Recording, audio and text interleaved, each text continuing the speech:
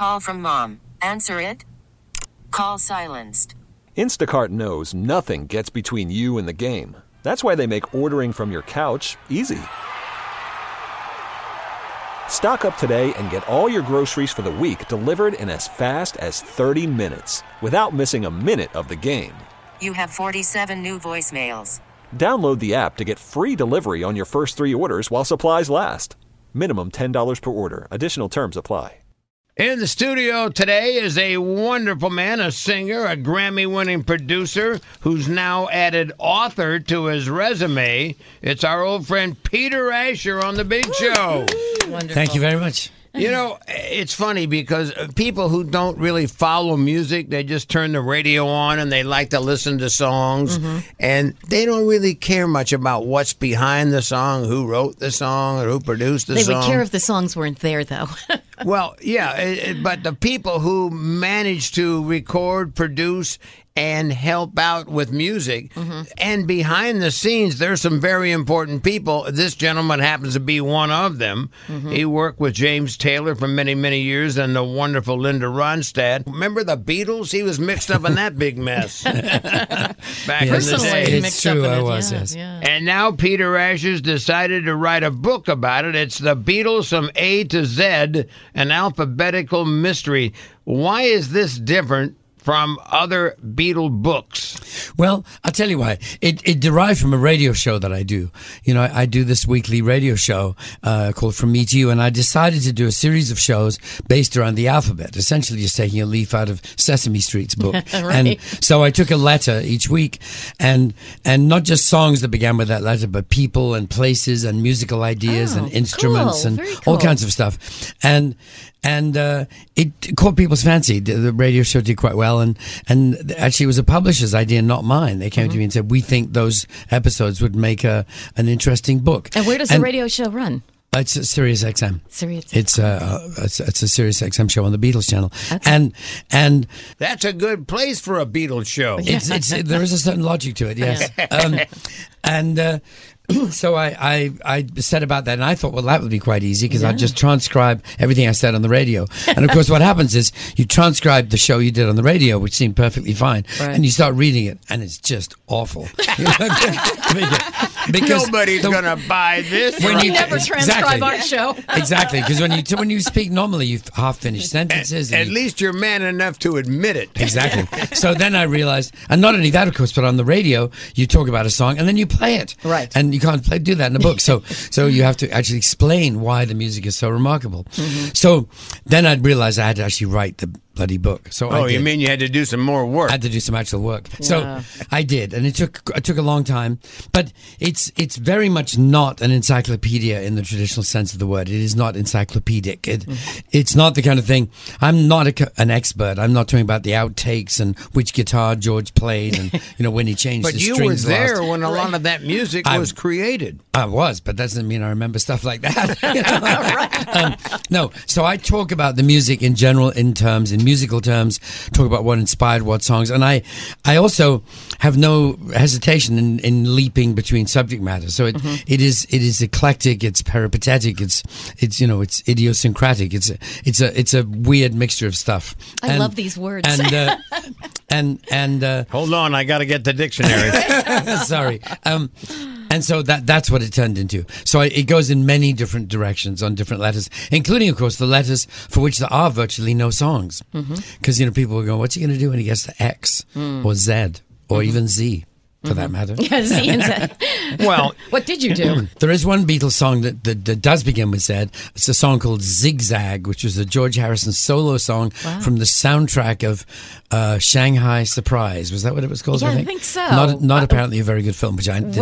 Well, how was the song? The song is okay. The song's pretty good, actually. Yeah. He's very honest. If it's not, he'll tell you right away. But that is the only Z song. But what for example, I've I've founded on that for a while and wondered what to do. But then I thought of two things. One, I talk about the zebra crossing, of course, right? Which is on the cover of Abbey Road, right. which takes you across the road to Abbey Road Studios, which gives me access to any song I want. There you go. And secondly, I imagine this Beatles zoo, which is a zoo containing all the animals that the Beatles ever referred to in their songs. Oh, how cool is that? And there's a lot of them. Trivia. There's far more than you think. Like how many? Like, Well, do hold you have on. a number, or do you have? Well, can I find an actual bit? Sure, of course you I'll show can. I don't know it in my head. That's I really. should learn my whole book. Hold on, let me find Zed. See, you may not think there are that many animals, but on the White Album alone, I spotted birds, tigers, elephants, bees, and pigs. They all show up in the songs. Not to mention a lizard, a dog, an eagle, a worm, and a monkey. You see, there are quite a few dogs. Some dogs have names. For example, that's Martha. Right. Let me get back to when you would hang out with I've got the Paul chicks on because my he was side. dating your sister. Okay. Didn't he used to sleep over at your house a lot in a different room? He lived at our house for 2 years. Wow. Yes. Tell me that story about the song they recorded, and he was so excited he woke you up the next morning and took you downstairs to the basement. There was a little basement music room Right. where my mother had told Paul when he moved in that was the piano he could use whenever he wanted to. My mother used to use it for oboe lessons. She was a professional musician and an oboe professor. And there's a story in that too, which I'll get back to. But so Paul used to use that room. And I remember a particular day when John Lennon came over and the two of them went down to this little music room, which contained just a small upright piano and a little two-person sofa and a music stand. That was about smaller than this room. Teensy space. It was. Yeah. And John came over, and the two of them went down and worked for a couple of hours in that music room. And then Paul called up the stairs to me in my bedroom upstairs and asked if I wanted to come down and hear the song. They had just finished writing, not recording. And of course, back then you didn't make a demo. That would have been a big deal to find a machine and everything. Right. But not expensive. not on your phone and expensive. Yeah. So I came down, sat on the little sofa, and they, interestingly, with no guitars, which is curious, both sitting at the piano, hammering it out together, played "I Want to Hold Your Hand" for the first time. Oh, my God. Anyway. And I asked got me, goosebumps. Asked me what I thought of it. And what did you think? I thought it was amazing, and of good. course, that'll do. No, but the giveaway is that what you do is you say it's great, and then you immediately ask them to play it again, and of course that's what hit records are all about. Right. Just like when we used to have a 45 in the old days, and Play it over and as soon over. as it got to the big grooves in the middle, you'd yank it back to the beginning. Right. It's like that. So I asked them to play it again, and of course the other giveaway is they were delighted to play it again. Yeah, They knew that it was- knew for sure what They knew they had a big They one. knew they had a big So one. from the moment you heard that to the moment it became a hit on the radio, how long? I don't know. We'd have to kind of. I'd be guessing.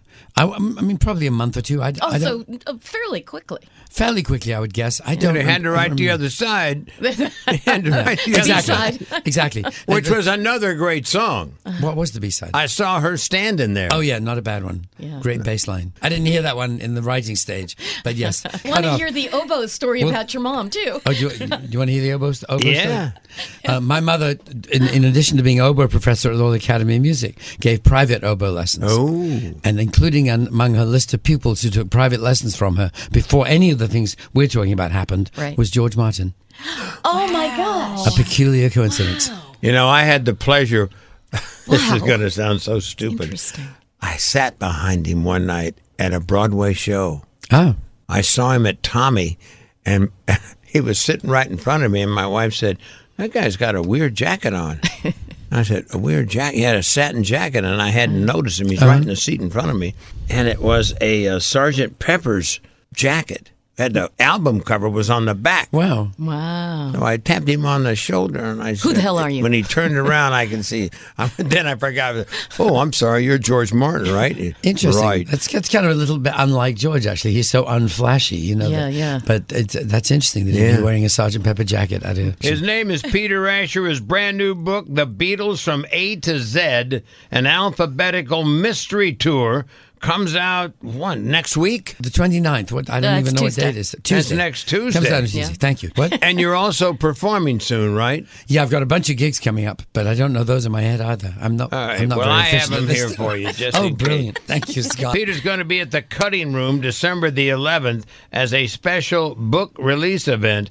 And let me tell you what, he'll sit there and tell stories, and you'll revel at his memory. And the cutting room is such a fabulous place to see somebody like this because it's big enough, but it's intimate enough. Yeah, I that love it's it. Yeah, it's we played really there a fabulous place. multiple times, and it gets better every time. It's really fun. We have a great audience there. It's terrific. You can get tickets at thecuttingroomnyc.com. That's December the 11th. He is Peter Asher, one of the greats. Thank you. And that is a real gig, by the way, with the band and music. It's not just me rambling away about my book. Don't. This episode is brought to you by Progressive Insurance. Whether you love true crime or comedy, celebrity interviews or news, you call the shots on what's in your podcast queue. And guess what? Now you can call them on your auto insurance too with the Name Your Price tool from Progressive.